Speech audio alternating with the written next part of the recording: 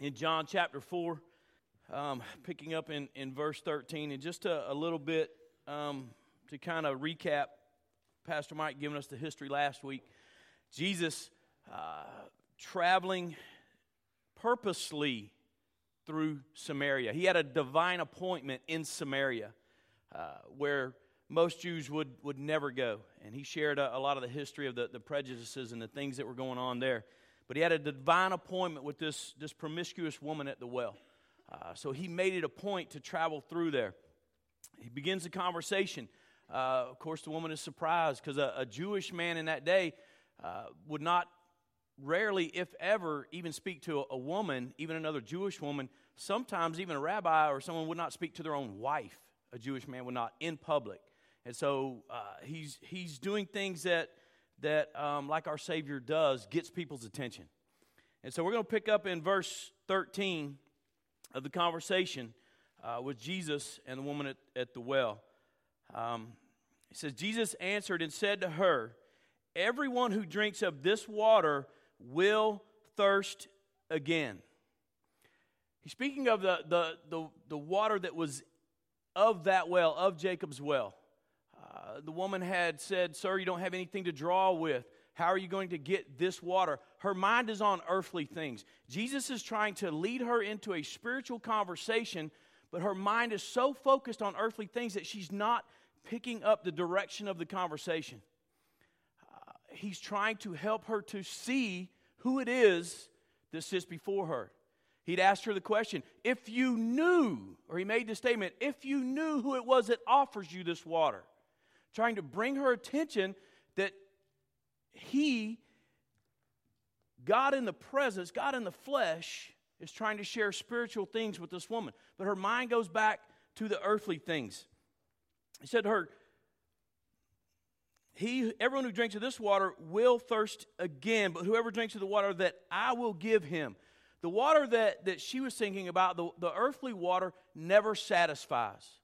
I've got a bottle of water sitting over there in the pew. I've been working on it all morning, but I just can't seem to leave it alone because I always remain thirsty. We will always remain thirsty when we try to fill our needs with earthly things. They never satisfy.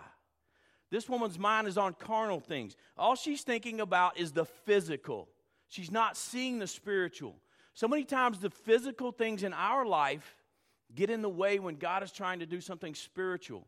We get concerned about the daily things that we must do. We get concerned with the daily cares of life, the things that have to be done at home, the job that has to be done, work that has to be done, what the kids need. All of these things are things of this world that occupy our minds sometimes that don't allow us to answer to the things that God is speaking into our lives.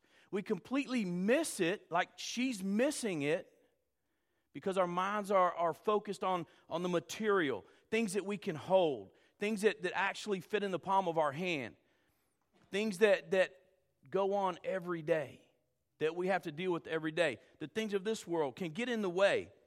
But I love that he says that whoever drinks the water that I will give. Man, I love I will give. This is not anything that we can earn. The water that he gives us is given freely by grace and nothing else. It cannot be bought. It cannot be earned. Religion won't get it for you. Religion cannot acquire the life-giving water that Jesus offers us. Duties will not acquire this water.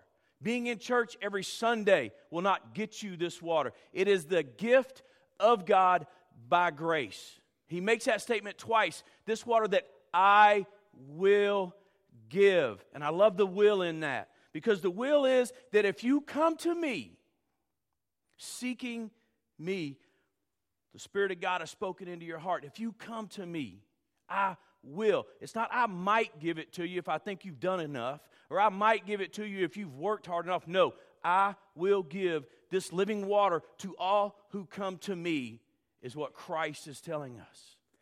I will give. Shall never thirst, but the water that I will give will become in him a well of water springing up to eternal life. Will never thirst. the presence of God in our life quenches the very thirst of our soul. Doesn't mean that He's going to give you everything that your heart desires, but He will give you all that you need. Peace, hope, joy that passes all understanding, that no matter what circumstances of life, no matter about the worldly things, the physical things that constantly draw our attention away from Him, the water that He gives us quenches the thirst of our soul forever. Take away the desires sometimes that get in the way. But it is a water that is a spring that never runs out in our life. That we always have hope. His word tells us that He never leaves us, He never forsakes us. He's always there for us.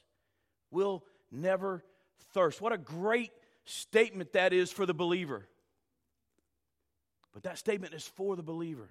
For those who have come to Him, received Him as their Savior, you will never thirst. What are we allowing in our lives that takes our mind away from that?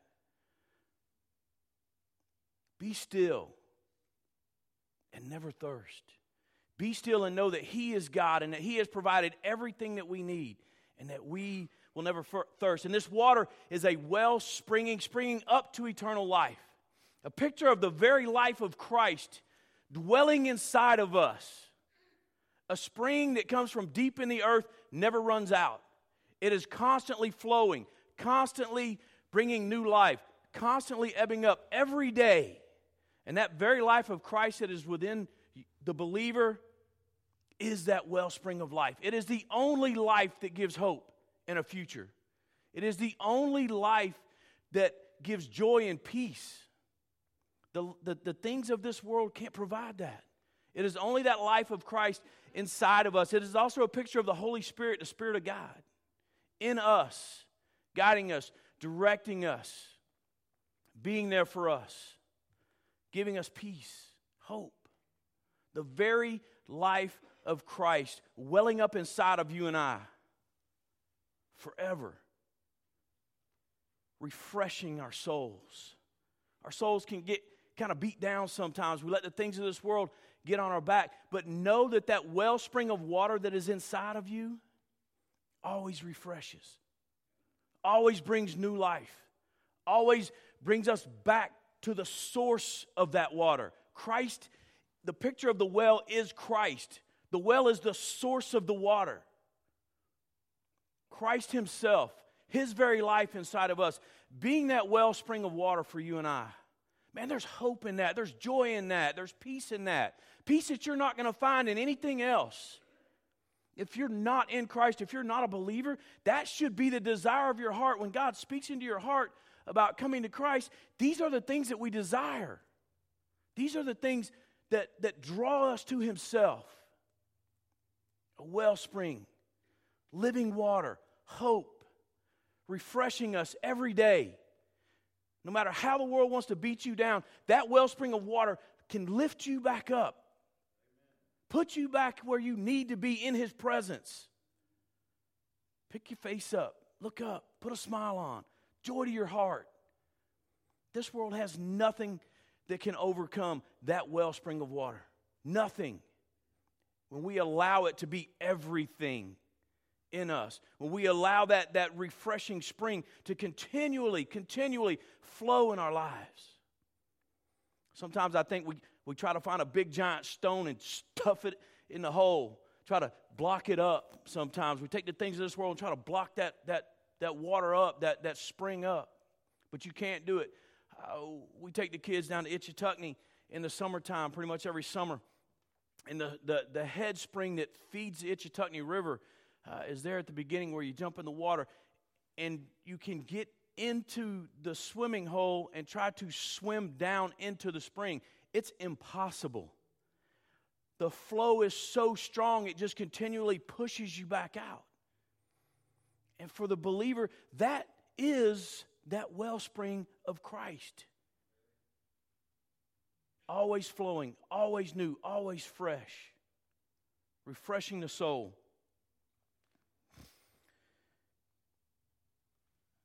The woman said to him, "Sir, give me this water so I will not be thirsty, nor come all the way here to draw. Her mind goes back to the carnal. He's trying to share spiritual things with her, but her mind keeps going back to give me something I can hold. Give me something that I can grasp onto. Give me something that prevents me from having to work every day, coming all the way down here to the well to get my water and have to carry it all the way back home. Give me something that makes my life easier. Well, how many of us have done that? Lord, make my life simple. Lord, make my life easier. That's not what it's about. That is the carnal mind saying, it's about me. It's not about us. It's about Him. It's about what He wants to do inside of us. She couldn't get it. Her mind could not wrap around that He had something far greater for her than physical needs being met. The spiritual is always greater than the physical. We have to get our mind off of the things of this world so that Christ can step in and put His things inside of us. That wellspring. But first we have to move away from the physical, the worldly, the carnal mind. It's just so caught up in the here and the right now. Give me water right now so I don't have to walk to the well. Make my life easier right now so that I don't have to work so hard. He didn't say that we wouldn't have to work so hard. He did say that we would enjoy the work a lot more. That we would have a lot more peace inside of it. And that it would not drag us down the way it can sometimes. He said to her, "Go, call your husband and come here." We see a picture of Jesus turning the conversation back to the spiritual. Go, call your husband and come here. She's thinking of the fleshly. He's thinking of the spiritual. He's about to bring her in to his realm. The woman answered and said, "I have no husband." Jesus said to her, "You have correctly said, I have no husband. For you have had 5 husbands, and the one whom you have now is not your husband. This you have said truly." Jesus did 2 things with this statement. One, He revealed His deity to her. He told her everything about her life. He revealed Himself as knowing all things to her. And 2, He called her out on her sin. There is no salvation without first the realization of sin. If you look at this woman's situation, it's not that different from the world we live in today.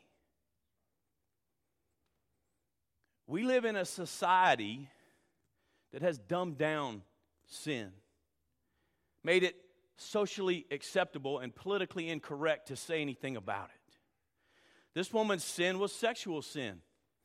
It was fornication, adultery. Our society has basically glorified this today. But you know the real heartbreaking truth is that we've let it into the church. We, as believers, our hearts should be crushed and broken over sin. We can't turn our backs on it. We can't just let it go and say, well, it's just the way things are these days. It's just the way it is. It's just how it goes. It's our culture. The church has to affect the culture, not the culture affecting the church. We've got to get it right. We've allowed it to creep into the church. Not this church, hopefully, because I'll tell you this. There's a lot of churches that have dumbed down sin. There's a lot of churches that have turned their back on it. There's a lot of churches that have invited it in and accepted it. But as long as the leadership is in this place, it is currently in this place, we will call sin, sin. And we will speak against it. And we will tell you what it is. Grace covers all of it. Yes, it does. But in the words of Paul, and I'll paraphrase this, I'm sure I'll probably butcher his eloquence, but he said that just because the fact that grace has covered all of our sins and they've all been put away on the cross, does this give us a right to sin? May it never be. Absolutely not. Why would we nullify the grace of God in such a way? We live in a society where,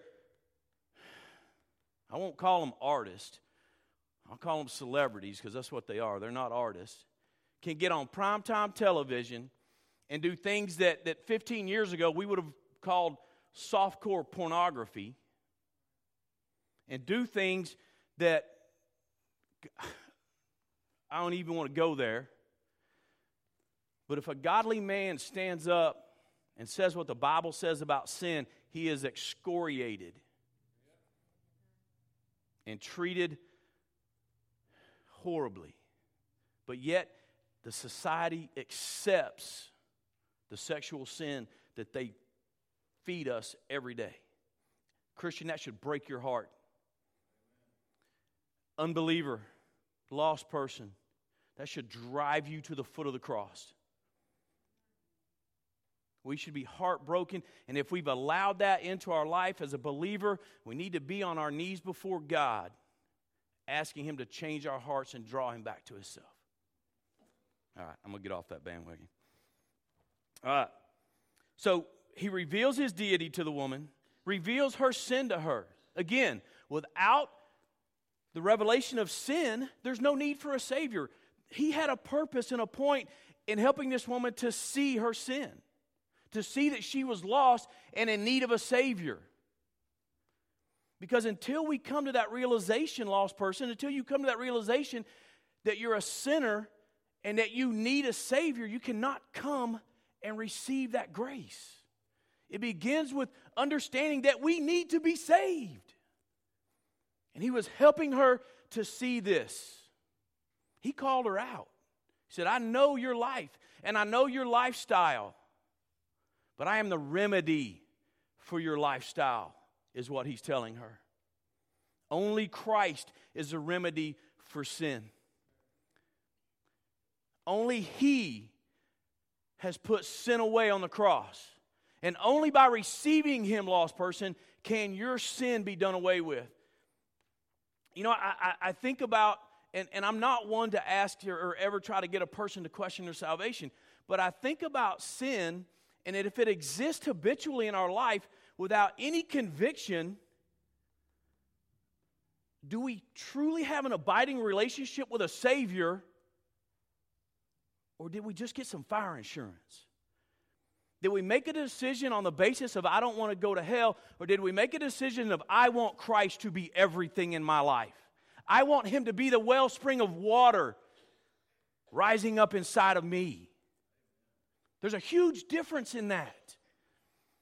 We counsel teenagers all the time that come and tell us, and God has revealed Himself to them, and He's spoken into their heart, and they come to us and go, you know, I don't know Him. Somebody said, if you don't want to go to hell, come down here and say this prayer. And so they ran to the front going, I don't want to go to hell. But they never received and entered into a relationship with Jesus Christ as their personal Lord and Savior. There's a difference. There's a desire to have Christ at the very center of your life. Putting all of your sin away so that you don't have to be under that burden of sin anymore. That is what He desired to do for this woman. That was what He was trying to help her to see. And there's a glimmer of hope. Verse 19, she says to him, Sir, I perceive that you are a prophet. Now, He's so much more than a prophet. God in the flesh stepped out of heaven, walked the earth, came into this woman's presence, addressed her at the well, but she began to see something different about. This is no ordinary Jew. Sir, I perceive you're a prophet. Oh, He's so much more than a prophet. He's so much more than just a good teacher. He is the Son of God who came to rescue us, who came and gave His life that we might have eternal life, abundant life. He said that the water springs up to eternity for you and I who receive him. There's hope. Are you come to the realization that he was more than just another Jew? Well, let me tell you this. He was more than just a prophet.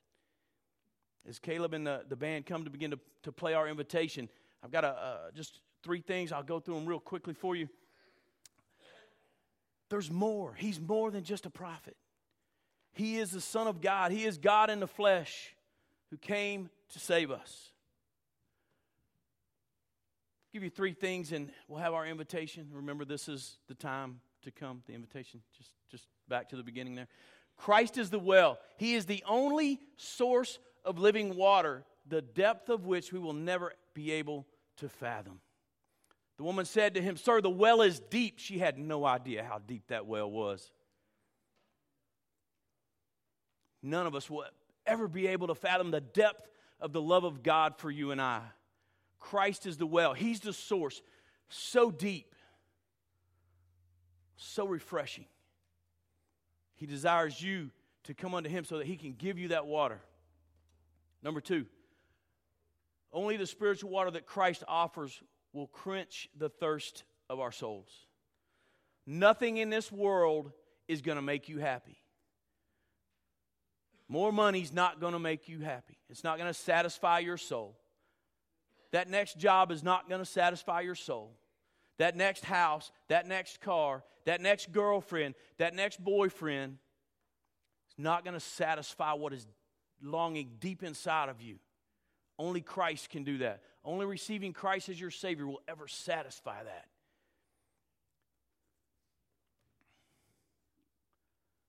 Number 3, there's no salvation without the realization and confession of sin.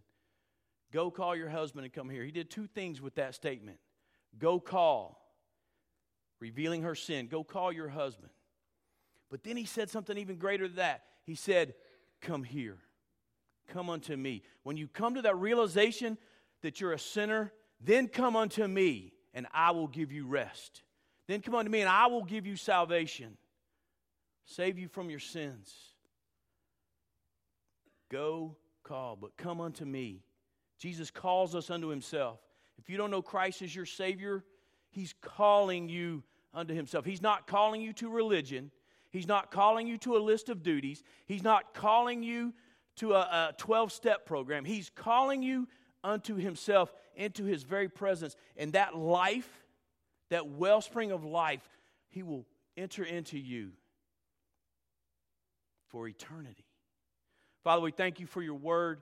Thank you, God, for your mercy and for your grace, Lord. We thank you for Christ speaking to the woman at the well, speaking to us, speaking to those who are here, God, of his mercy and his grace, of water that resides within us forever, for eternity, for those who come to him. God, I pray that those that you're dealing with in this place today, God, would come unto you. God, if you're calling someone to salvation, that today would be the day that they come forward and say, I want to know more, not just about not going to hell, but about having Christ as the center of my life and then not going to hell. But God, I pray that you will move, Lord, for those that just need to come to the altar. God, give us freedom, Lord, to come and just unload and give you all the cares of our heart. You are the only one who can satisfy us. God, let us seek that satisfaction this morning. In Jesus' name, amen.